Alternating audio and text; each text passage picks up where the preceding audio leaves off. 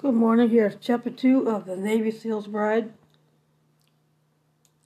Charles was saddened when Ashley's mother broke the news that Ashley could not be found, and an extensive search was started, but leads were coming up cold. Ashley had simply vanished without a trace. Charles refused to believe that Ashley left on her own, as Ashley's mother had tried to get Charles to believe. He knew Ashley wanted to marry him as much as he wanted to marry her. No, it just wasn't plausible that Ashley left on her own. He was sure of it. Something else was going on, meaning someone took her against her will, and Charles thought that maybe he might know who did.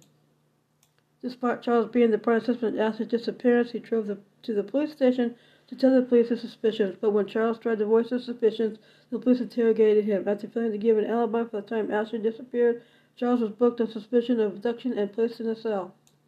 When Ashley's mother heard who had been charged in her daughter's disappearance, she was sickly happy.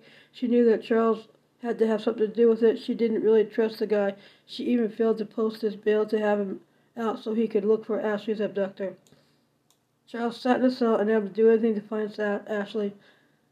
Another officer believed Charles' story and decided to look up friends of Ashley and came up with her bestie, Catherine Jorgensen.